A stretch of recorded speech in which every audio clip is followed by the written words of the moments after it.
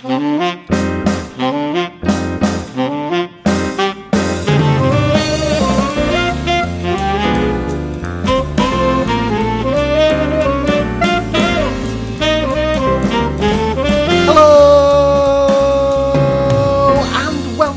another episode of the Mr. Barton Maths Podcast with me, Craig Barton. A show where I interview people who interest and inspire me from the wonderful world of education. This is the second episode in the Topics in Depth series with me and Joe Morgan. Following it on from episode 1 on indices, this time we delve super deep into the world of angles, looking at measuring, labelling, angle facts and much, much more besides. Now, the background on this Topic in Depth series was that for the last few years I have been thoroughly engrossed watching Joe present several Topic in Depth presentations. Here she takes a mathematical topic and describes how she approaches planning, sharing resources, approaches and quirks from the past and present, as well as discussing common misconceptions and how we as teachers might tackle them. I've been eager to find a way to get these out to a wider audience, and so we have partnered with the wonderful Tez to make this happen. Now, the following discussion was filmed, and to get the full experience you probably want to watch it, because you can see firsthand the resources and the ideas that Joe is describing. Our original idea is that these videos might be watched by individual teachers to aid their planning, or even as whole maths departments to stimulate discussion as part of CPD. Now, you can access the video on the show notes page of this podcast, where you'll also find a link to download Joe's presentation so you can get your hands on the lovely resources that Joe's describing. Now, just before we crack on, one quick plug from me. My new book, Reflect, Expect, Check, Explain, is due for release at the end of February 2020. It's my potentially controversial look at how to use carefully varied sequences of questions and examples in the classroom to enable our students to think mathematically. It also features, and my publishers are fuming about this, an epic 40,000 word chapter on how the core ideas from my first book, How I Wish I'd Taught Maths, have developed in the last 2 years since the book's release. Reflect, Expect, Check, Explain is available to pre-order from Amazon now to guarantee delivery on release day. And there's a link to where you can access that in the show notes as well. Anyway, without further ado, here's Joe and I live from the Tez office in Sheffield discussing all things angles. Thank you so much to Tez for hosting this, and if you enjoy this conversation along with the accompanying video and PowerPoint, then please let us and Tez know, and we will endeavour to do more of these Topic in Depth series in the future.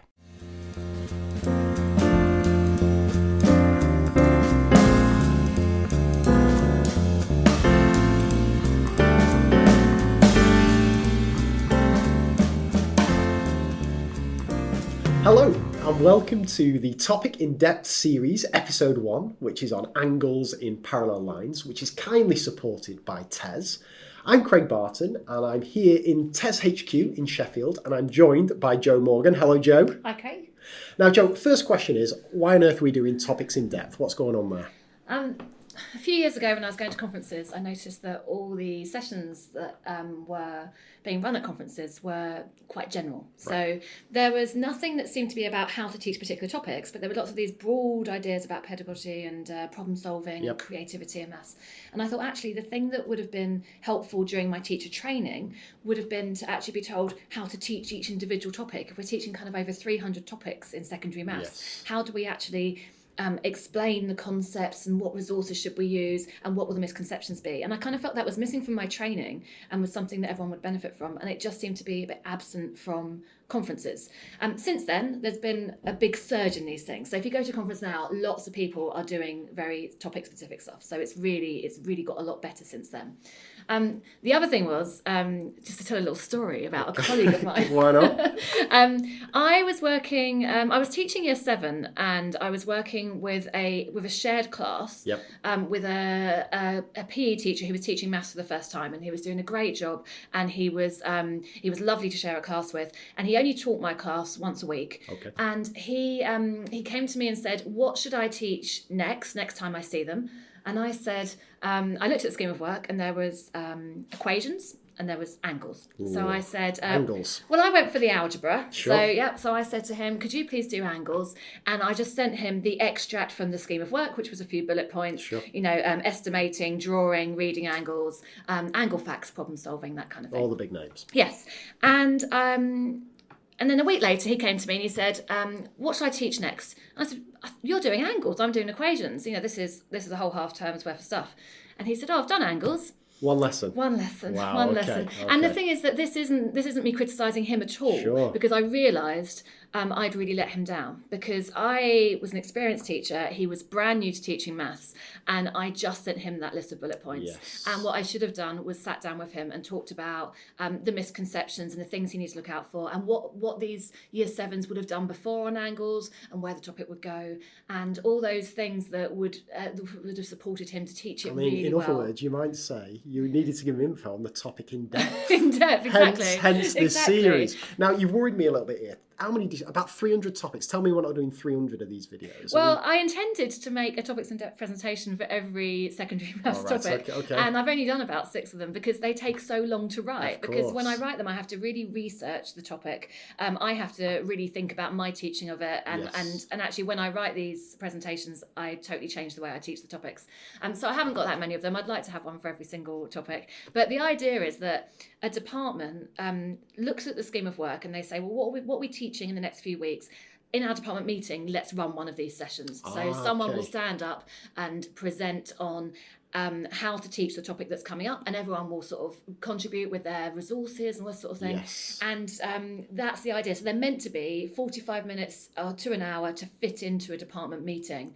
And you're meant to do it just before you teach that topic. I like it. And again, that solves a big problem, which is departmental meetings often get bogged down in admin stuff, generic stuff, whereas this is hopefully to help people do these topics in depth, get all the misconceptions, resources, and everything. So it's about planning in depth and sort of doing your research before you start teaching, which is something teachers really don't have enough time to do. Absolutely. But it's also about teaching in depth. So not teaching something at a really superficial level. So not doing one lesson on the entire topic of angles, but actually quite often when people talk about things like mastery and they're told to spend half a term on fractions, a lot of teachers are really panicky. Like, how can I keep going on fractions for that long?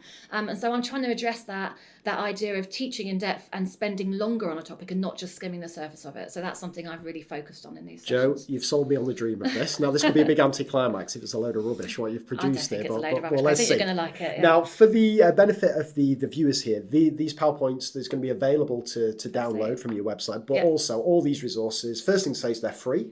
Yes. And they're all Googleable. Yes. So you can access them all. If you're watching this, you can find these resources Absolutely, now. yeah. Okay, Jo, right, let's get cracking. So we're doing angles in parallel lines. We are. What are we starting with? Well, the interesting thing is that this is actually, if you look at the progression of angles, we've got the measure of turn, and let's say that starts in primary school where you kind of you sound like a robot and you're saying, I'm doing a quarter turn. And that's kind of what your very young children in primary school are first looking at, where they get that idea of what an angle is. Okay. That's really complex. Of all the things we teach in angles, the idea of a measure of turn is the most complex. I don't think I've ever taught that. No, which because they come to us knowing that. Oh, right, okay. And I'm not saying that every year 7 understands measure of turn. Right. But that's what the primary school teachers have the tough job, because Do you get a sense of what kind of age kids meet these? When they first encounter I'll tell you what's really interesting. My daughters who do kung fu, in their kung fu lessons, the teachers will say to them, put your legs at feet at 90 degrees. And they're saying that before they've ever been taught what 90 degrees is. So actually they're hearing it in life from quite a young age. Specifically via the medium of kung fu. Through kung fu. But I think in let's say from my own daughter's experience, I think sort of year 2 was when she first started looking at, say, right angles. What age is that, just for international? So say 6 or 7 years old, they're really sort of starting to look at the idea of, I think she might have even first seen acute and obtuse last year, but only a little bit. But they do it throughout primary school. They do tons of it, and angles is a big topic on the primary curriculum. But they come to us and we kind of have this assumption that they understand what an angle is. So that's why a lot of secondary teachers have never had to go into what do we mean by an angle. Got it. But if you look at the progression, there's all the stuff about drawing and measuring, using a protractor. Then you've got your angle facts, straight lines around a point, your angles and triangles. Now, that's all done in primary school. Yes. And then when you get onto angles and parallel lines, that's kind of the first big secondary topic Got that's it. on there. Now, I have one other topics in depth session on angles, and that covers straight lines and angles and triangles. So we're not talking about those today. Well, that's a little teaser for later in the series. I like what you've so done. I have a whole the basics of angles covered there. But we're focusing in on that We're parallel focusing lines. on parallel lines. And the thing is, I put a little star by it because angles and parallel lines, the term upsets some people because we say in. And I don't know, angles on parallel lines, angles around parallel lines. In America, they call it parallel transversal angle relationships, which is perhaps a bit more precise. Not quite as catchy. But angles in parallel lines, some people are a bit unhappy with that name. Never thought that before, so I'm learning. Are they in them? Jo. I don't know. Okay, but good. so that's what we're talking about today. But yeah, the topic goes on. Angles kind of continues, but at A level, you're really just looking at kind of trigonometry, and you're not really doing much else in terms of angle geometry. But angles is, as we know, a big thing from primary through to GCSE. Got it. And in primary school, if you think about what they need to know, so just looking at angles and parallel lines, the bits they need to know that they get from primary school, they get the what does parallel mean? Yes. And we still do a bit on that. Yes. But they do get the idea of what parallel is. They should have seen those arrows before to denote parallel lines. But again, we will probably mention that again. But they've certainly seen that before. Acute, obtuse and reflex, they do that so much. Yes. And actually, often you get secondary teachers who do a lot. Like I've known teachers take the kids outside looking for acute angles. Yeah, I've been there. And the thing is, you don't need to spend that long because they've done that since year 2. Yes. Like that's the one thing they probably already know. Yes. Of all the things in angles, they've got their acute, obtuse and reflex most of the time. Also at primary school, they've seen their types of triangle, they've seen isosceles, and they've seen scalene, and they've seen equilateral before. Now it's important to say this is all kind of prerequisite knowledge. They need this, but a quick assessment should be Absolutely, fine, yes. right? So we Secondary. can't really do parallel lines unless we know they can do this. But they got it all at primary school, and we should, actually that's a example stats question. Wow. It wasn't in the actual stats. It was a question that the government had in the pack of what we mean by working at a certain level, expected standard. And I think that's quite surprising. Yeah, with the notation and everything. Yeah, as well, but right? the interesting thing is that even though we see parallel lines there, it's not the parallel lines, it's not testing angles and parallel lines, it's testing do they know angles in the parallelogram. Yes, so they do angles in the parallelogram and the opposite angles being equal at primary. It's flipping hard, that, isn't it? That's a tricky question, and I think the notation surprised me there with the sort of angle symbols on the ABD and that kind of thing. So yes, I was surprised to see that level. But when I saw this, I thought, I had no idea they did angles and parallel lines at primary school, but they don't. Okay, It's the that's parallelogram. interesting. Got it. In years, let's say years 5 to 7, there's other things that they need to know in order to do angles in parallel lines, and that's your angle facts. So angles around a point, adjacent angles on a straight line, angles on a triangle, angles on quadrilateral, vertically opposite. They all come up in this topic.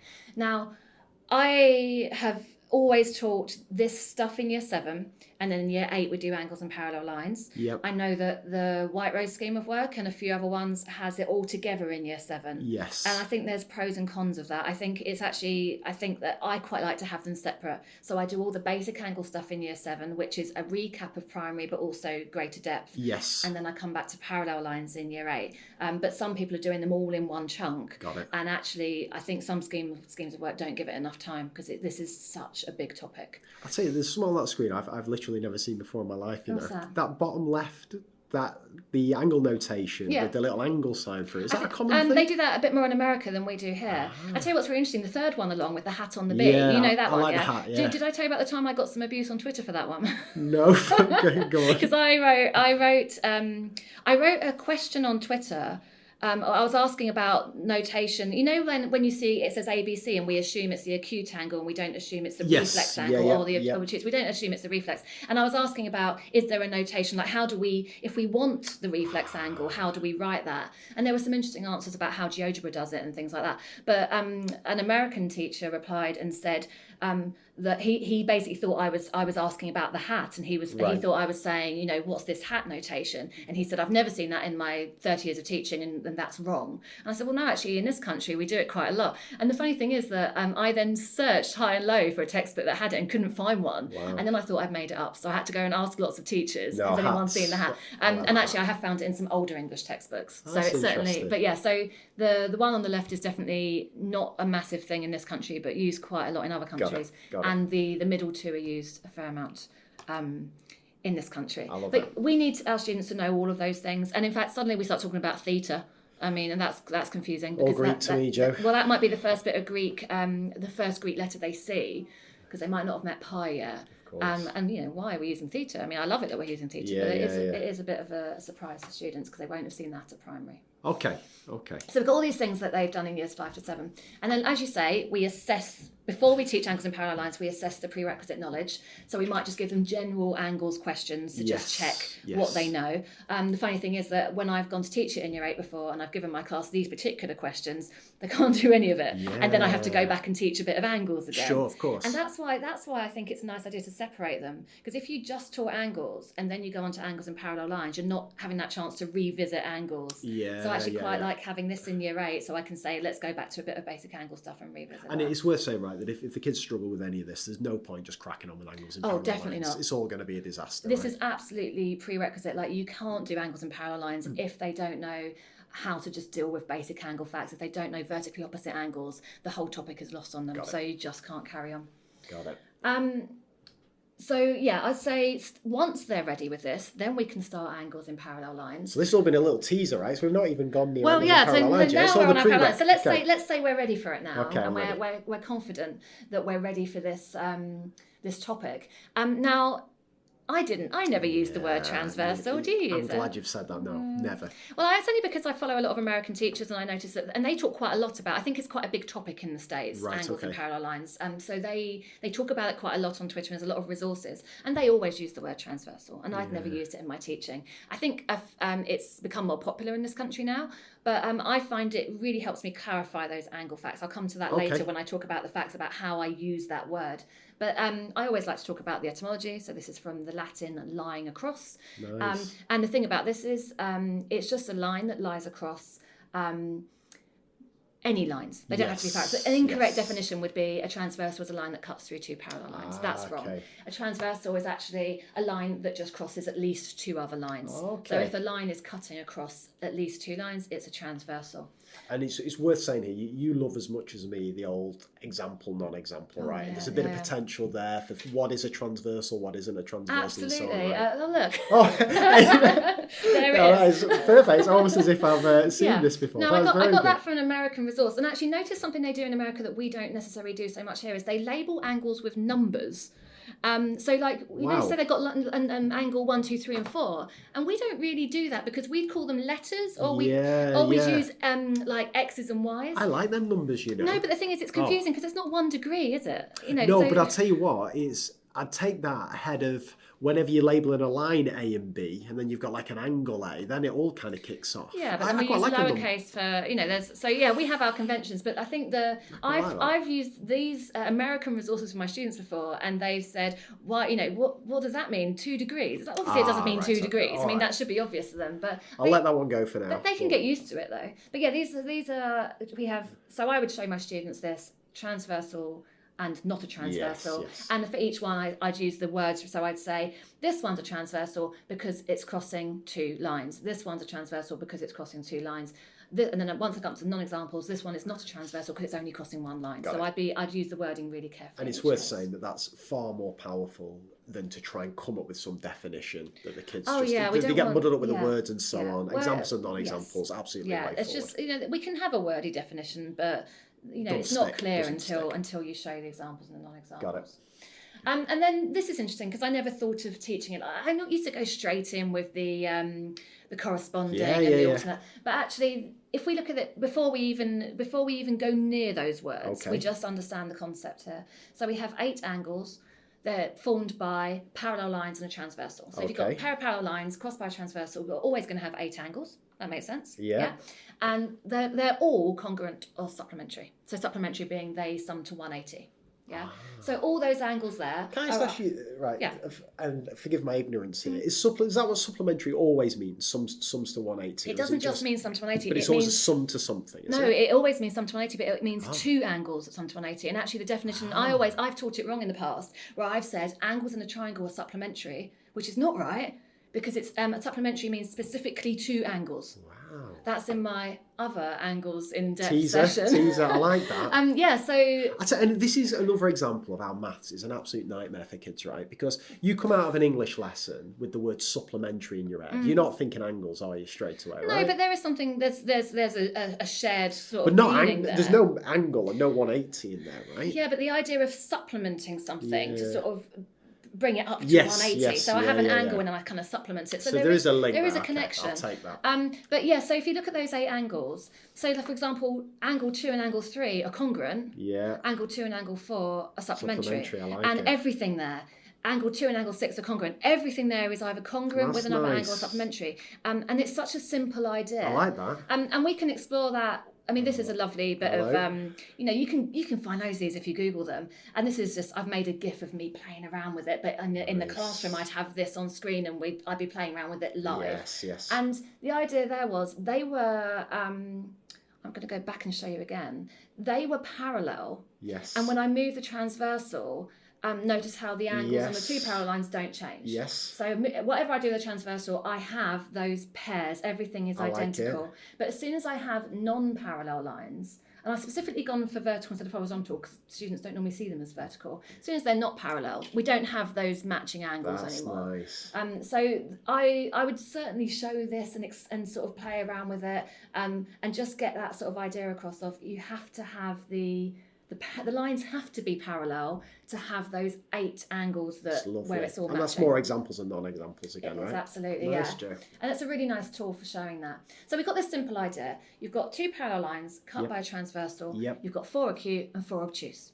And unless they're all right angles. Okay. Yeah. But so as long as they're not all right angles, 4 are acute, 4 are obtuse, and all the acute ones are congruent to each other, and all the obtuse ones are congruent. Yes. So in this case, all the thetas are acute and they're all exactly the same. Got it. And just on the right angle point, often it's worth whizzing that as a little probing question there, isn't it? Can anybody think of an example where that isn't true? Yeah, you're but I right. get them That's thinking. nice, yeah. I like that, Joe. And all the acute. Board, so basically, we haven't even gone anywhere near the kind of corresponding alternate, but straight away, I could then give them a set of numbers and they'll know all the numbers. So I could give them one of those angles and they'll know the other 7. Yes. Because all the acute are the same and all the obtuse are the same. And they can see which ones are acute and obtuse because they really know those words. Yes. So then I'd ask, why are they all congruent? So why are all the acute ones the same? Why are all the obtuse ones the same?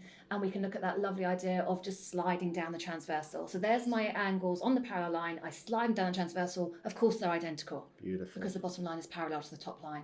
And this is, angle, all geometry topics just scream out for a nice use of technology, right? And it's having these resources up your sleeve where that's a banker that you use for years and years and years, right? We're with any class that are doing this. And this is what I like about this Topics in Depth series supported by TES is that it's allowing teachers to have access to this bank of 5-star resources that are just ready for I've action. Googled it. I found that.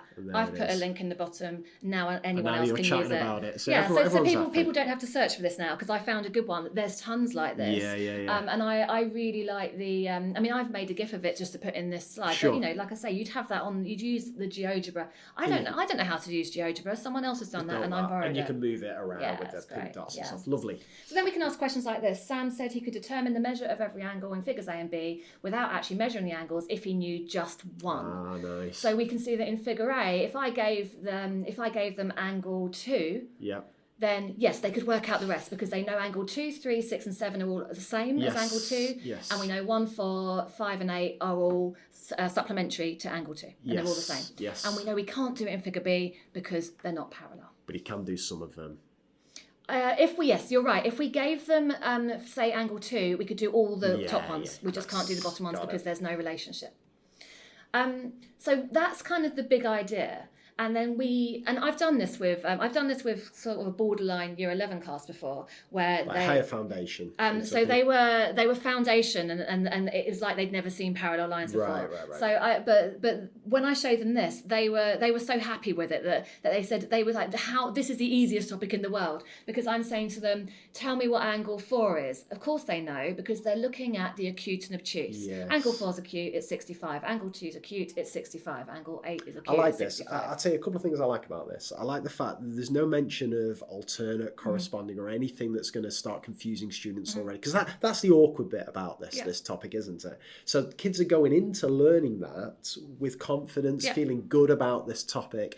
And essentially, the basic understanding's there, isn't it, at this point? The relationships between those, that's built in, that's been developed. So the why is there, the sort of and also the numbers. And all we haven't done is talk about the vocabulary. And then later on, if they're saying angle 5 is 65, then I can say, but it's obtuse. And we've already talked about this idea, it can't be 65 because we have acute and obtuse here. I like it. So it's that sort of coming back to that when we get to the more complicated stuff. So then without introducing any wording, I'm just giving them examples with numbers. Yes. So I'm not going near the definitions yet. I'm just, and if you look at that top one, big is big and small is small. I mean, I'm not sure about the vocabulary there. I'd kind of rather I think say it's technical. I like that. But the idea that, look, I've got a 55 in that middle one, and there's no way G and F are 55 because they're obtuse angles. And E is going to be 55. So we haven't gone near any of those kind of rules. Or and there'd be nothing stopping you chucking another little non-example into the mix there just to keep them on their toes. Absolutely, but without parallel lines. Yeah, you're right. And actually, speaking of that, this one they find quite tricky at this point. Yeah, wow. And this is CIMT, so classic. And they, I find this really interesting because when you explain this, if they haven't got it, when I explain it, I'm sort of moving my arm across, look, if we look at the line AB, if I move that across to CD, the angles have changed, so they're not parallel. But if I was to take the line AB and I get my meter ruler out and I move it across to to EF, the angles are the same, so those lines are parallel. I like that. You're right. That's quite tricky for them because they don't normally look at things in reverse. Like is it parallel? It's normally this is parallel. I'll tell you what. I don't know if this is the same with you, Joe. My teaching, I think, has gone through kind of 3 stages. One that lasted about 12 and a half years. I didn't make enough use of non-examples, so they were just pretty neglected. I don't know what I was thinking. Then when I got a bit obsessed with non-examples, I would use them a lot in the introduction to a topic. But then I kind of then assume, okay, if we box that off, so let's just keep going with things that work, examples. Whereas now what I'm trying to do is constantly refer back to non-examples. So like you have there. So we've established parallel and non-parallel and the relationships, done a bit of practice where it works, but then keep chucking into the mix resources that force kids to confront instances where something doesn't work. Absolutely. I think it's really important. Yeah. Lovely resource. Like CIMT, they know what they're doing. They really do, yeah. They'll come up time and time again in this series of topic index. Yes, definitely. So bear in mind that so far we haven't looked at any definitions. And wouldn't it be nice if we could just say that's angles in parallel lines? Yeah, I mean, we that's can what work I'm out the tempted to do. numbers. And the thing is that's unfortunately that's not what Maths GCSE is about. In Maths GCSE, we need a definition and we need some words to go with it. Yes. And that's quite frustrating because we know the numbers. Yes. So what we're going to do next is talk about how we teach the definitions and how we get them to memorise the definitions. We're not worried about the numbers at this point. Let's say they can work out the numbers and get them right. Okay. It's just getting them to give the right rule. So that's what we're going to look at next. I love it.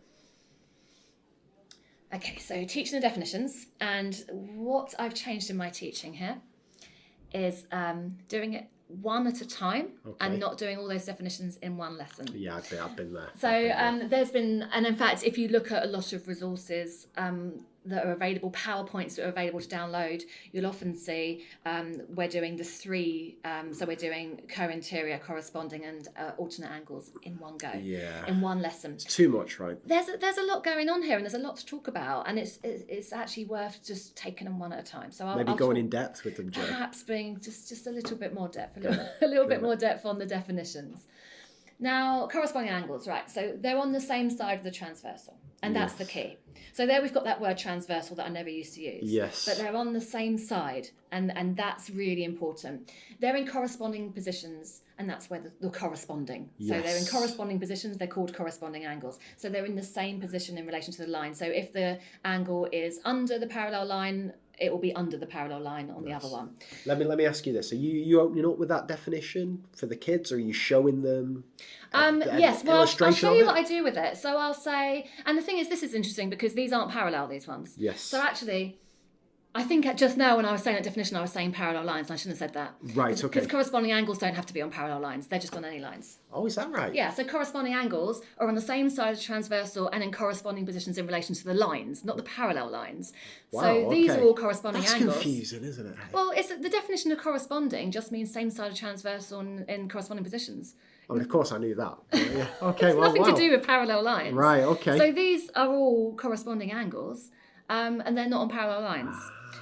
So actually, quite often you read incorrect definitions of this because That's what's screaming out to me there is when we write down corresponding angles are equal. it's wrong. We should never say that. So it is accepted in the GCSE, but mathematically that is nonsense. Corresponding angles are not equal. Corresponding angles are equal if they're on parallel lines. Wow, okay, right, Yeah. okay. So okay. I've written that right there. Saying corresponding angles are equal isn't quite right. right. Let's not say that. We should say corresponding angles and parallel lines. And just let are me get my equal. head around the kind of sequencing of this. So are you going definition and then showing kids the 4 illustrations of it? Or are you going illustrations and then say, what do you think the definition is? Well, what makes most sense to you? I think I'm giving them the definition, but then I'll show you in a second the way that I would keep saying that definition when I show examples. Okay. First of all, just understanding where the definition comes from. And that's just that slide down. Yes. They're on the same side of the transversal. Yes. And they're in a corresponding position. This is a Don Stewart slide that I've made a gif of. So And we're back to, but we're specifically talking parallel now. We are talking parallel. I mean, the fact that they're equal, and again, that sentence there, it doesn't say, I mean, no one ever says on parallel lines. But yes. Not till now, Jeff. Not till they've seen this. If we want to explain why they're equal, it's back to that idea of we can slide the angle down the transversal.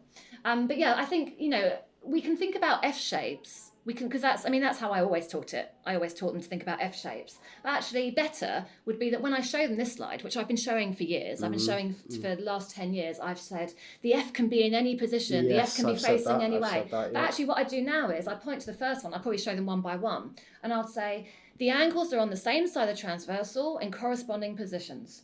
Then I said, next one, the angles are on the same side of the transversal and they're in corresponding positions. And I do that for each one. And I'm just really trying to get that wording into their head of same side of the transversal. So I've got the words at the bottom of the slide there, on the same side of the transversal and in corresponding positions in relation to the parallel lines. And I'd say that kind of each time I show it. Yes. And then every time I talk about corresponding angles, I'm saying same side of transversal, corresponding positions. And I'm just saying that all the time. Got it. And are you keen for a bit of a non-example at this point, or you've not ruled that out just again, so they've got something to contrast it against, or is it too soon for that? No, you're right. What I don't have, only because I haven't kind of made the slide of it, is examples, non-examples of corresponding angles, and that would absolutely work. Not same side of the transversal, or not in corresponding positions, or not on parallel lines. Yes. So bear in mind that I'm looking at equal corresponding angles here, and I've got that at the top there.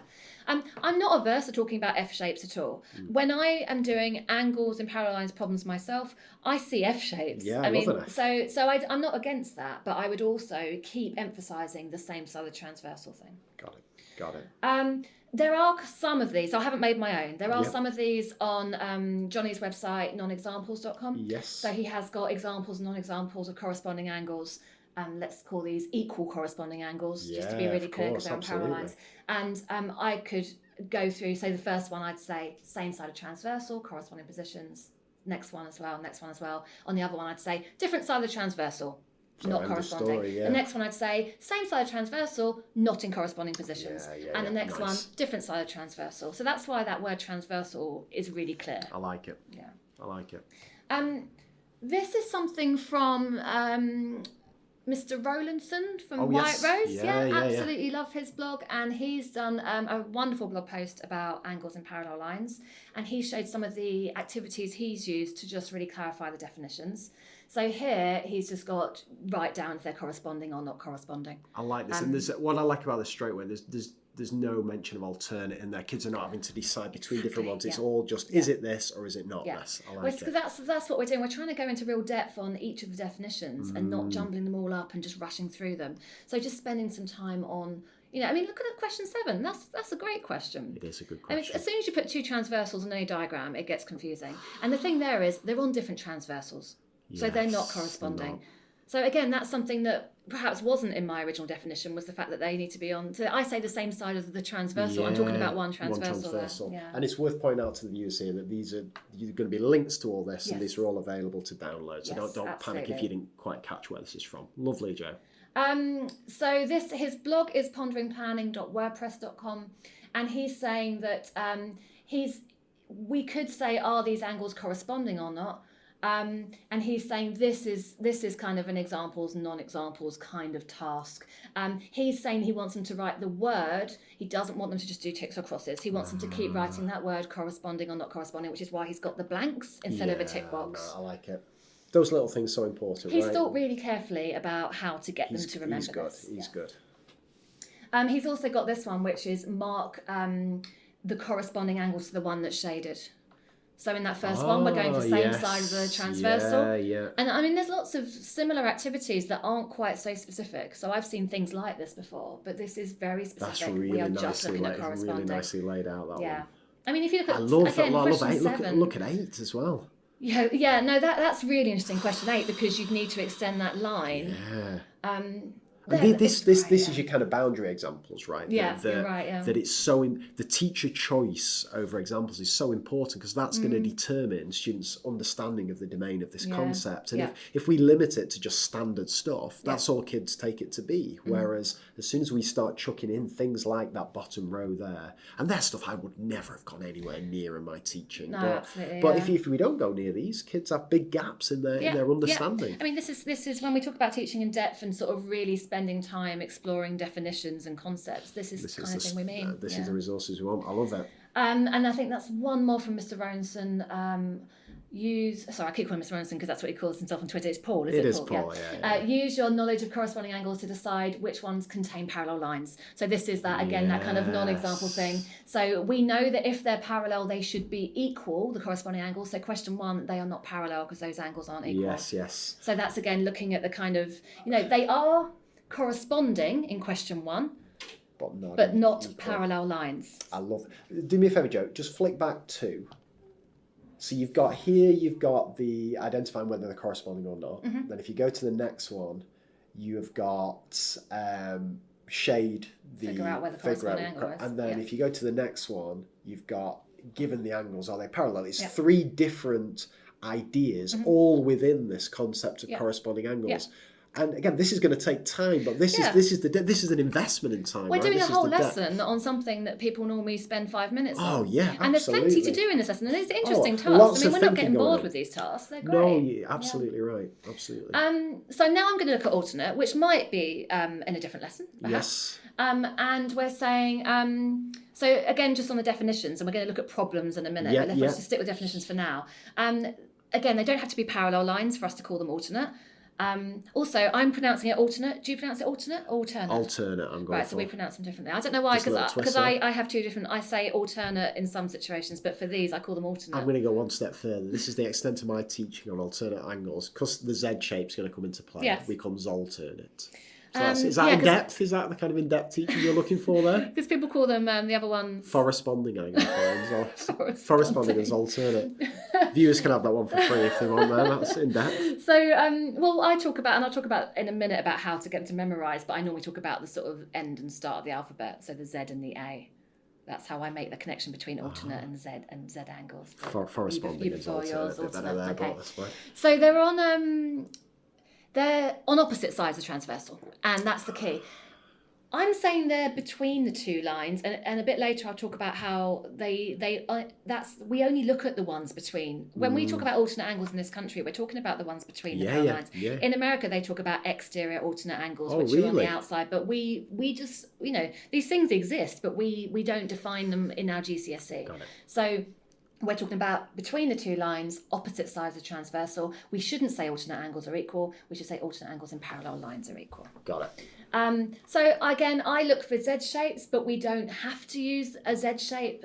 We can use a definition. So in each of these, I would put it on the board separately, and I would say, They are between the parallel lines and they are on opposite sides of the transversal. And I would keep saying that. Are you getting into, so a lot of schools love this choral response, right? Oh, yeah. Are you getting into a bit of that with this? Have you ruled that out? The kids chanting that back I've got an example coming up where I have used choral response, and I've barely ever used choral response. And the funny thing is, I kind of think I'm really nervous about doing it. But then an RS teacher in my school the other day did a CPD session for the school where he showed he has a little icon, and when he puts it up on his slide, it means this is a choral response slide, and they all do it and they all love it. So I'm thinking the kids in my school, they do it all the time. Yeah. So I don't know why I'm thinking I can't do it. I'd be nervous here. Well, I could imagine chanting that back there. Yeah, absolutely. So for each one, I've done that before, and when we look at indices in another one of my sessions, we'll talk about how I've used choral response for that. But for this, you could certainly point to it and say between the parallel lines on opposite sides of the transversal, and kind of point to the bits that you're talking about. Got it. Why? Well, it rotates. So that's I think a bit more confusing than the sliding thing. Although the idea of the acute is acute and obtuse is obtuse still holds here. Yes. So in this case they are the acute angles, so they're equal. But this is Don Stewart's slide, and he's got it rotating round, and he's showing how those two angles are equal. Got it. I tell you what, he needs to get that alternate angles on parallel lines, though, doesn't he? He does, yeah. So does everyone. So does every textbook. Correct. Yeah. This is a nice question. This is Don Stewart. And the reason this is a nice question is, even if we don't kind of go through the angles in turn and look at A, B, C, and D, but if I ask students to figure out the value of angle C, this is where they might assume it's 88. Yes. I mean, this is confusing because there's two transversals. But if we do some techniques we'll talk about later in terms of we highlight the transversals perhaps in different colours, and we sort of think about that sliding of the angles up the transversal, they'll realise that the C is something to do with the 88 because they're on the same transversal. But it's hard to tell the acute obtuse thing here because it's 88. Yes. So we can't just say C is acute or obtuse because it's quite close. Yes. So the mistake here would be to say to not know. Well, the complication is C 88 or is C 92? Right. Okay. And what we can do here is we can talk about opposite sides of the transversal, but they have to be between the parallel lines. I think this is when I've talked to students about this before. This is tricky. Those bottom two angles, because the way I would think about it is I would think of the vertically opposite angle, the 88. Yes. And then I'd see a co-interior angle. Yeah. Well, can I ask on a wider point here then? So in terms of the sequencing of this has come after the kids are comfortable with corresponding angles. Are you happy then including examples like this where they've got corresponding angles in there to learn alternate, or are you going to isolate the alternate before? When do they come together? Because the problem is they start looking at questions where you can see the three different. Yeah, absolutely. Every question has all three in. Absolutely. And so at that point, they're getting into a mess with. But I can see an F there, but I can see a Z there. It's like, they're all there. They'll always all be there. Yeah. But the thing with this is, and I might not show that whole diagram, but I might pull out that bottom bit and say, look, that 88, the angle next to it on a straight line is 92. And now we are inside the parallel lines and we're on opposite sides of the transversal with the C. So it's just kind of like pulling out that section and saying, how can we find an alternate angle to C? I tell you what, it's important to show them things like that because kids can get a bit lazy with it, can't they? Think, it's always the same. You just look, I just go by sight and so on. It's the number on the diagram. Exactly. There's one number here, it has to be that one. I like that. That. Slows their thinking down, but in a good way. I think this is quite tricky, and I might use it as, I don't know, this is a question I have to sort of choose the timing carefully. Sure. But the interesting thing there is that assumption that C is 88 and that idea of, well, they're not inside the parallel line. So even though C and 88 are on different sides of the transversal, they're not inside the parallel line, so they're not alternate angles. Got it. So obviously when you're doing this on the board, you're drawing all over it, and it's really helpful. As soon as you see that Z shape, then that's helpful, but it has to go with the definition for me now. So it used to be that I just drew the Z shape. Yeah, and it's not enough, But they're like, I've drawn my Z, which bit, you know. Exactly. And now it's like, well, they have to be between the parallel lines on opposite sides. I like that example. It's nice though. Yeah. Now, there's a bit of a disagreement on what we call this. I was hoping you were going to mention this, because I see about 5 or 6 different names for this bombing around. Well, you can't call it supplementary. That's wrong. Right, well, of course, I would have never have done that. So supplementary's I did it gone. for years. And that's because supplementary is very specific. It just means two angles that sum to 180. So it's nothing to do Right. with this. I mean, they are two angles that sum to 180, but that's not acceptable in an exam because that's not the reason. That's if you say supplementary angles sum to 180, you've basically gone round in a circle. That's bad news. I've said it for years. I've taught that yeah. many a time. Okay, so supplementary's gone. We can't say that, and it's not acceptable in an exam, and it shouldn't be because it's you're giving the answer as the reason kind of thing. Yeah, okay. We can say co-interior, which I never knew was short for consecutive interior. Consecutive we know is next to each other, and interior being inside. Say that again. It's short for consecutive interior, co-interior. Yeah. Crazy, isn't it? Saying this word for years, we never know what it's short for. Wow. Yeah. So consecutive, next to each other, interior, inside. Never knew that. So they are co-interior. So that's legit. You can use that one. You can use that, and you can also use allied. Where's allied come from? They're just I don't know, like the mates with each other. I haven't sort of researched that one because I don't use allied. I've never said it. Yeah. Well, I'm going to assume that because they're friends with each other, like allies. So they're friends. Okay. Yeah, I'm sure there's a etymology reason behind it. Let's assume that's co-interior angles. So you use co-interior? I've always used since I stopped using I'll tell supplementary. you why I don't like co-interior. It's because it's got C at the beginning, like corresponding. Well, that's one issue, Yeah. but then sometimes I draw the C, so that's not too bad. It's the interior bit, because then I think kids get confused with...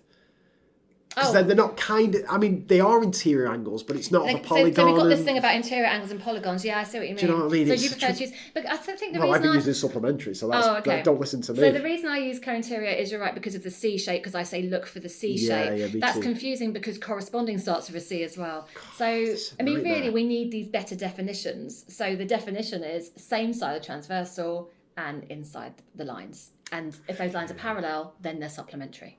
I like it. I think I'm going allied. I'm going allied from now on. Two angles, they're friends with each other. That's from Edexcel. So they say you can say allied or co-interior. Okay, right, so they give both as an option. Notice how they say alternate angles equal, which is just not true because there should be alternate angles. Edexcel need to sort themselves out there. But yeah, the thing is, it's a bit of a mouthful to have to write in corresponding angles in parallel lines are equal in an exam. So we know what they mean when students write that.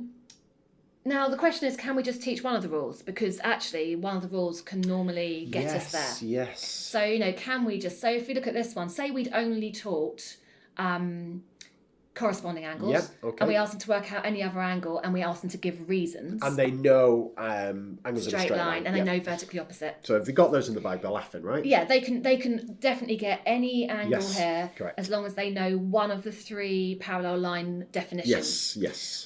So can we get away with teaching just one? And why do they teach more in the US? Good question. Well, in the AQA teaching guidance, it actually specifies they need to know alternate and corresponding. It doesn't mention co-interior or allied at all. So we don't necessarily have to teach that. There are examples where it's very helpful. Yes. But we could leave that totally out of our teaching. That's interesting.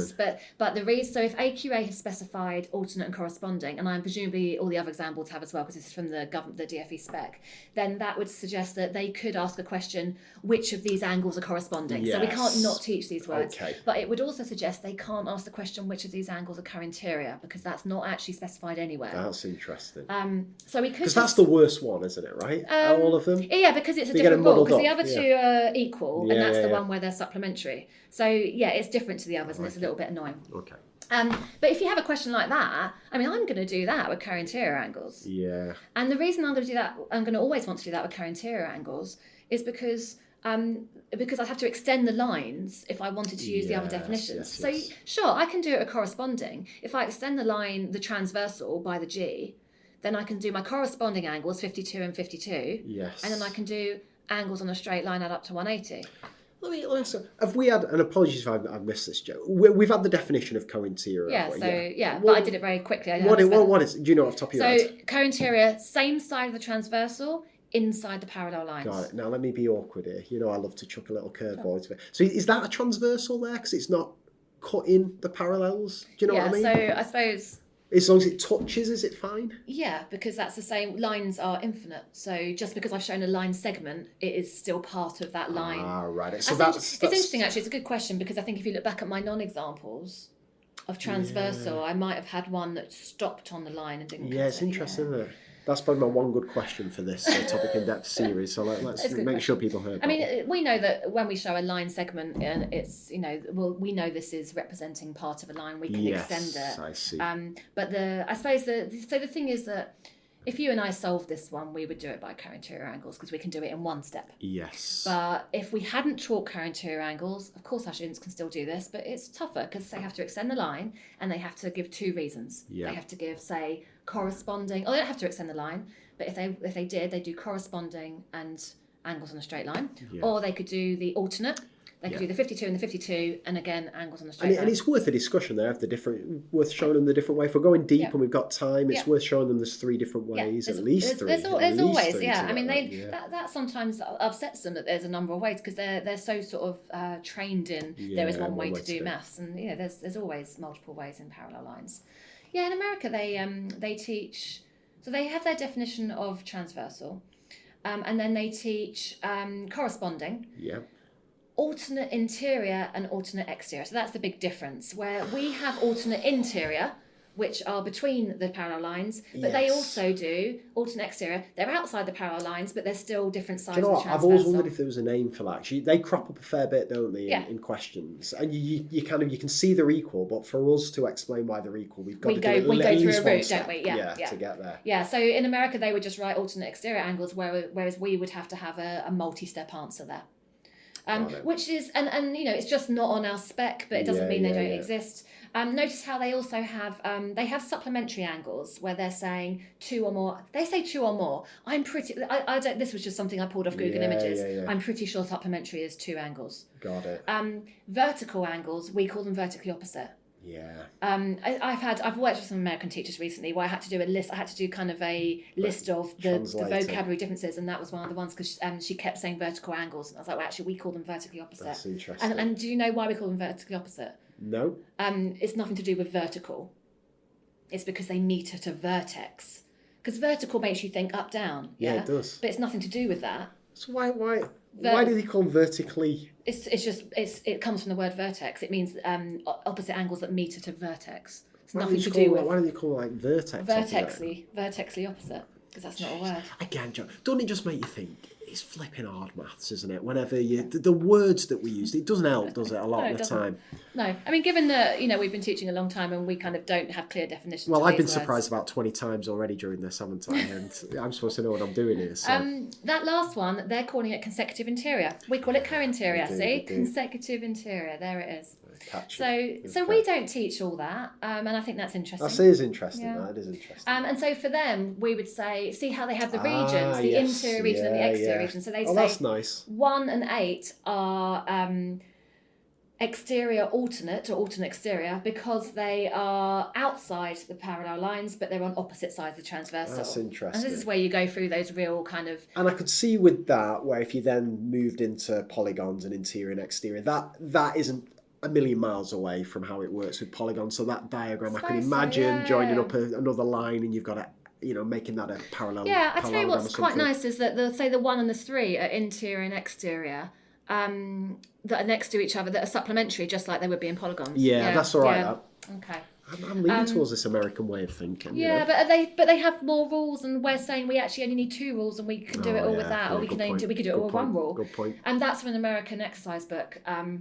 And it's where they've given those descriptions and they've said the fact. And, it's just really interesting to see that use of transversal that isn't so common. I'm not saying teachers in this country don't do it, because a lot of teachers I've spoken to have started doing it. Yeah. But that is totally standard there to use the word transversal. Interesting. I think what we'll do is then we'll have a look at the next sort of part of it. So we've looked at what all the definitions are. Yes. And now we're going to have a look at how we get our students to remember the words. Let's do it. Okay, so memorising the rules. So we had these 3 words, and we've learnt the definitions. So we have corresponding. Corresponding. We have, is it Zangles? No. Zolternate. See, so memorable already, right? Zolternate. And we had co-interior or allied, not supplementary. Got it. And we have to try and get our students to remember which is which. And we don't, it's annoying because they can already get the numbers right. Yeah. And this is literally just a kind of the correct words to get the mark in the exam sort of exercise. They can do the maths, they can get the numbers. And whether that's right or wrong, it doesn't matter. It's our job as a teacher to make sure that they know these things, right? Mathematicians need to be able to communicate. And when I've done this session before, I've talked about the Ramanujan story, one of my favourite mathematicians. And, you know, he came over from India to work at Cambridge with Hardy, and I hope I get these facts right. And he was a genius, and he had all this amazing maths in his head, and he had all these proofs, but he couldn't communicate them. Mathematicians need to be able to communicate. So yes, explaining things using the technical language is part of what mathematicians do. Got it. So I've always done it like this, where I've talked about the Z and the A, and I use that image of bookends.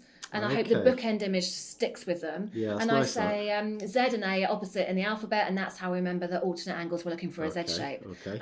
I don't necessarily focus on the Zs and Fs as much as I used to, but this is how I used to do it. And then I would say... You've sold me on the top one. I'll tell you now what is going on with this FC thing. Go on.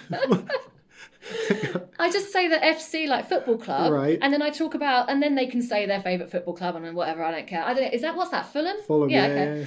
And so we say, if they see an F shape, they think FC football club because FC. Everyone knows FC goes together. Yeah.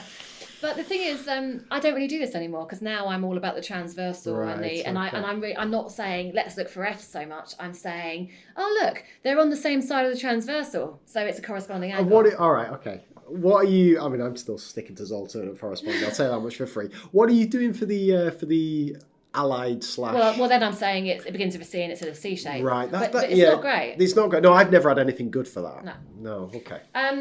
And I do my chanting, so my choral response here. So I'd like to have a pointing stick. I use a meter ruler, but I'd really love to talk me through what this would look like. So I point to the first one. Now they can either say, the way I've done it before is they've all just said together, alternate angles, and I point to the next one, and they said corresponding angles. Or they've said alternate angles are equal, corresponding angles are equal, corresponding angles are equal, co-interior angles add to 180. So the whole class will choral response say it when I point to it. Okay. I don't know the best way of doing choral response because I've not done much of it. So That's I'm very keen to hear ideas and on how teachers do it. Just on this, you're not that bothered if you're not emphasising the alternate angles are equal in parallel lines because they don't need it for the GCSE. You're happy you've established the understanding. I think once we establish that they are still called alternate if they're not in parallel lines, but they're only equal if they are. I think, I don't want to kind of keep bringing those words in. I think, I want them to do as little writing as possible, really. I just feel like in every lesson they go to, they're doing loads of writing, and I just want to minimise that and focus on the numbers. And we mentioned it in an earlier part of this topic in depth, but chanting is something I've always been reluctant to do, but when I see it in action, it's magic. The kids love it, right? They do love it, they do. And the thing is that it depends. If you've got difficult behaviour, then some of them might be silly with it, and then that's not an appropriate thing to do with that class. But if you've got this sort of students who are going to sort of stand there all lovely and go, alternate angles, miss, and they all say it together, and it's like, what a delightful moment. And they're saying it out loud makes a big difference. Well, maybe. I don't know what the researchers are saying it out loud. I don't know. I mean, if these things work in kind of MFL and stuff like that, then why don't we try them in maths? I don't do things like this. What is going on? No one's getting out their seat in my lesson. No way. But if this is, so this was an American teacher who was saying that they would say alternate angles and the kids would jump into the position. Dancing. So they're moving position. And actually, there's lots of parallel line things you can do with masking tape. Yes, okay. Now, they're not getting out their seats in my lesson. But a bit of fitness. They're not even allowed to sharpen their pencil. They're not moving. Why should they? If people like this kind of active thing, then there's loads you can do with it. Absolutely loads. I love it. Now, this is where I think, in terms of retrieval of those angle facts, so like getting them to remember what the words are. Yes. This is a waste of time, isn't it? So if we have a worksheet called corresponding angles, yeah, and in this one they say, oh look, A is 60 because the angles are corresponding. You're right. This is the kind of blocked practice that requires no thought, and it's this illusion of understanding. So the kids think they're getting it, and the teacher thinks they're getting it when they all get it right. And the teacher's thinking, well, it's fluency. We like a lot of practice, but in this case, every single answer is the number written down, and every single answer is corresponding. Do you know angles. what, Joe? I'm glad you brought this up because fluency is often gets tarred with this negative brush, doesn't it? Whereas there's bad fluency. I mean, this is just nothing, right? This is nothing. Whereas I admit to having done this Oh, before. God almighty, this is about the first 8 years of my teaching is ram full of this stuff. But yeah, it serves no purpose whatsoever, apart from giving kids this false impression that they understand what's going on here, and they don't. So let's look at something that might be better. Okay. Now, this is Don Stewart, and it's give a reason why.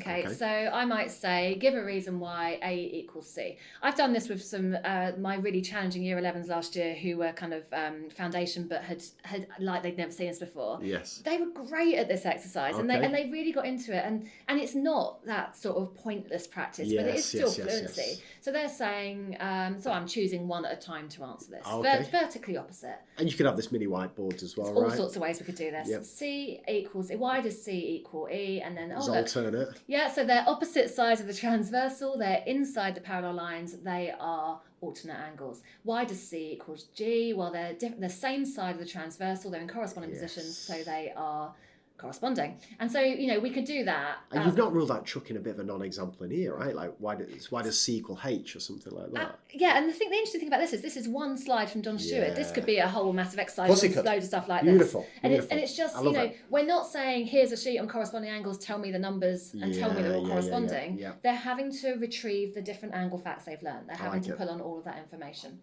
And I've used this one since, this is CIMT, and I've used it since the first year of teaching, but I've sort of changed the way I use it. You can say to them, right, so I used to say, pick someone in the class, and I'd say, tell me what angle B is. And they'd say, oh, it's 50 because it's an alternate angle. But this is another one of those activities where you can get all those angles with all the different moves. Yes. I mean, the interesting one is F at the bottom because you have to see that angle in a triangle and they never see that. Yeah. But the funny thing is it's the angle in the bottom triangle and the angle in the big triangle and they never see that. And then you could say, oh, angle C. Well, if we've already got angle B, then that's just angles on a straight line. Yes. Then someone else will say, oh, but I got it because it was a co-interior angle. That's nice. And so actually, the way I've used this in the past, I haven't said, let's look at all the different ways we could get these angles. But that's actually more interesting than the way I've done it in the past, which has been like, oh, tell me angle B, yes, correct, move on.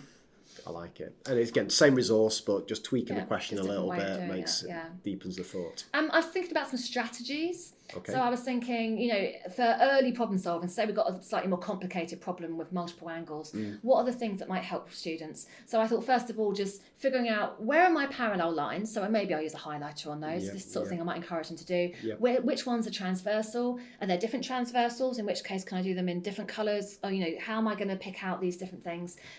Perhaps if I see a Z and I'm thinking, oh, there's a Z angle there, perhaps I'd highlight that. There's all these things students can do to just figure out a really complicated problem. Perhaps they mark every angle on the diagram as they work it out and not try and hold that in their head. Yes. Perhaps they turn the paper around if it helps. Sometimes they can't see that Z till they turn the paper. And then reminding them all the time, don't forget your angles in a triangle, all that kind of thing. There's all these little things we can do. Let me ask you something here, Joe. I'll tell you where I've hit a brick wall in the past with this, is that the kids... They like finding the size of the angles, but they hate giving the reasons. It's the giving the reasons that slows them down. They can't be bothered doing the writing and so on and so forth. Yeah. How do you kind of encourage them to do both? Because both are important, right? They've got to know what the size of angle B is or whatever. But they've also, as we've said at the start of this little section, they've got to be able to justify. What do you? For one thing, I'm not asking for 4 sentences. A bullet point is absolutely fine. Okay, right, I mean, they're going to get the marks for a bullet point. You could argue that maybe I'm not doing my bit towards literacy there, but I really am happy with a bullet point. Because again, I'm really worried about, do they know the maths? Do they understand the maths? Can they get the numbers? And a bullet point's fine. Okay. I'll show you in a minute another thing, an activity that I've written when we talk about resources. Okay. I wrote an activity to try and get round that. There's the fact that the writing slows it down and they're not getting through enough practice. So I have come out of a resource. Another good teaser there, Joe. Keep the viewers hooked. Deals with that. We'll go straight on to look at misconceptions, because I think actually misconceptions is this is really interesting, because I crowdsourced this from Twitter, and this is so cool. This was a few years ago, and I thought I was writing this presentation, and I thought, you know what, I'm fine with this topic. My students always do really well in it. I can't even think of anything they get wrong. And then, obviously that's ridiculous. It's just that I hadn't ever thought about what the misconceptions are. So I went on Twitter and and these were, I've shrunk them down. These were all the separate responses I got. And people can, viewers can download the slide. Yeah, but I'm going to show you, basically, don't read all those, because I've grouped them into kind of 5 key points. Okay. So they're all, there's sort of 5 things that are coming out here. So the first one is thinking that co-interior angles are equal. Yes, so that's the one where we have 3 rules. We have corresponding angles are equal, alternate angles are equal, co-interior angles are not equal. They add up to 180. Yeah. So, like, for example, in this one, in the one on the right, thinking that C is 70. Yeah. And actually, this comes up a lot on bearings. I mean, bearings is a great use of parallel lines. It's a great way of coming back to it in later years. Yes. But in this one, they'd work out, they do 360, subtract 329. They'd be really happy they've done that. They've got a number there. And then let's say they're being, well, let's think about what they could be asked, but they're gonna think that's the same as the interior one. And this is your little example of a bit of cognitive load, because they've put a lot of thought into trying to get what that angle at A is. Yeah. They take a mental breather, switch off a bit, and then just assume it's the same. It's often that final step in a multi-stage process where the mistake comes into play. And I think it's is it that they didn't understand the rule? Is it that just, like you say, there's too much going on? There's all sorts of things. Yep. But the that's a common one. Another really common thing we see here is assuming lines are parallel when they're not parallel. So here it would be saying that angle X is 85 because we're seeing a Z shape. Yes. So that's something we need to look out for because that is so common, and we see that quite a lot in circle theorems. You do. And so just on this, as a general point, these are super useful obviously for teachers to know, but also to show the kids, right? Absolutely. And to say, where do you think students go wrong with this one? Yeah, and the thing is, like things like this one, you might come back to this in year 11, and what we know is that students are going to say that angle Z is 63. Yes. Whereas we know that angle X is 63 because they're angles in the same segment. This is circle theorems. And there's and that means that Z and Y are the same because they're angles in the same segment. This is really hard. This is circle theorems. But certainly we don't have angle Z is 63 because we don't have any parallel lines there. So we shouldn't be looking at a Z shape there. So that's where talking too much about Zs is dangerous because we're seeing Zs in other places. And it comes back to the non-examples we've been talking about all throughout this. It's crucial that kids are exposed to examples where things don't work as much as they are where they work. Lovely, Jo. Third misconception, more than one transversal totally blows my mind. And this is where I would say, I maybe would use like a pink highlighter on that top transversal, and then I might use a blue highlighter on that bottom transversal, and I'd say that if you think of that sliding, you think of the angles sliding down the transversal, then we know the E kind of matches up with the 82 area, and the D matches up with the 125 area, because we've got that, we're only allowed to slide up and down transversals. Yes. And I think that's really helpful, but that really confuses them. As soon as you've got 2 transversals, they're especially when they look a bit parallel. Yeah, I mean, they're going to be matching up that E with that 125. Of course they are. Then the sort of fourth thing, which let's say is not a misconception, it's a reason where we're losing marks at GCSE, is things like not giving a reason, but just giving a calculation. Yep. So writing down, 180 minus something and thinking that's a reason. That's interesting. Yeah, so because we drum into them, they have to show their workings, and then actually that's not always what we need. Need that word in there. That's interesting. Mixing up reasons, so getting those words confused. Yes. Saying alternative instead of alternate. These are things that people on Twitter told me. Yeah. And then not giving full reasons, so just writing corresponding angles and not writing corresponding angles are equal, and even that is not quite right. Just that kind of half reasons. So that's where then I wouldn't call these misconceptions. They're just places where students are using absolutely marks. Right. So what we'll do is, so that was, so we've kind of come to the end of the explanations and the misconceptions, and we'll have a look at, just to finish off, we'll look at some nice resources. Everyone loves a resource, Jo. Everyone loves resources. Okay, so resources for angles and parallel lines, there are many, and I've already shown a few that I particularly like. Now, I don't know if you know, she changed her Twitter handle now, but this was a tweet from Ruth saying that we should the term mastery is problematic, so we should use slop. Have you heard of slop? I have, yes. So that's shed loads of practice. I've heard of another word for S in there, but shed's good. So we are going to look at the resources where we can do loads of practice. Yep. Because even though we've talked about sort of teaching this in depth and really going into all that detail and really being careful about what we do, we do need to do loads of practice. Absolutely. For every topic. Now, Don Stewart has a ton of lovely stuff. The thing I like about Don Stewart's questions are they are challenging. They start off accessible. They get really challenging. Yes. Anything, if you go to Don Stewart's blog and look up angles and parallel lines, there's loads of nice stuff. Loads I'd of love lovely him stuff. to put the answers, Joe. I'd love the answers. I think his argument was that students, he would set things for homework, and his students would go and look for them on there. And it forces me as a teacher to do the questions as well, which is a big thing. Well, here's one where I've taken a Don Stewart piece and I've done the answers. So this is, I took some Don Stewart questions. And I know Don, he doesn't mind me sort of plagiarising his results, but I've taken parts of his work. And I've kind of tweaked the activity, and I could have written my own, but I just, the idea is I wanted some slightly trickier questions. Okay. And then the idea here is, say, I want them to tick the angle facts. We talked earlier about how we don't want to spend ages writing out those angle facts. So I've got this little grid.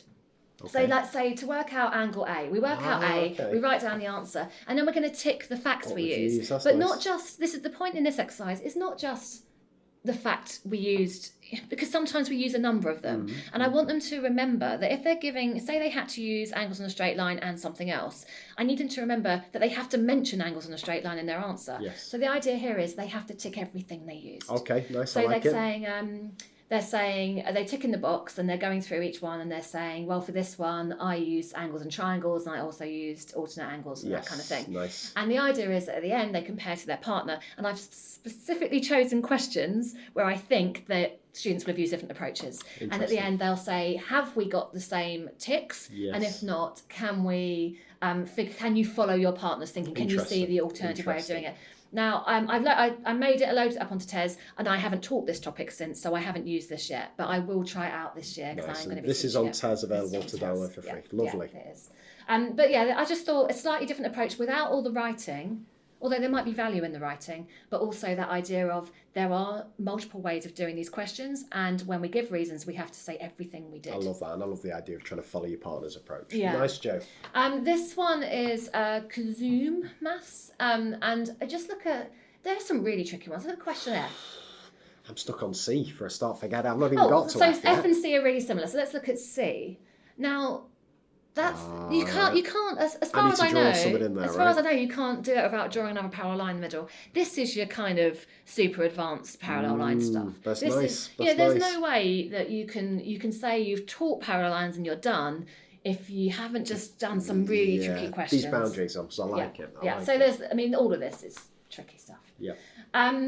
We can bring some algebra in all the time. Interleave it in there, absolutely. And actually, it's surprising how hard students find as soon as you bring algebra into angles, kind of blows their mind. Yeah, that is and that one is a fairly straightforward. You've got 3n plus 2n equals 180. That's kind of as easy as it gets in a way. Or a slightly easier one, I suppose, might be a corresponding angle there with a 3n and a number at the bottom. Yes. But this is gorgeous. That looks hard and it's not. This is lovely. I've given this to every class I've ever taught since I discovered it. And it's one of my favourite activities in the whole world. Where are you getting that from? Where's that one from? That was from an American, Matthew McMatheson's the Twitter handle. I actually can't remember the name of the teacher. And it's there's a whole load of them on the blog.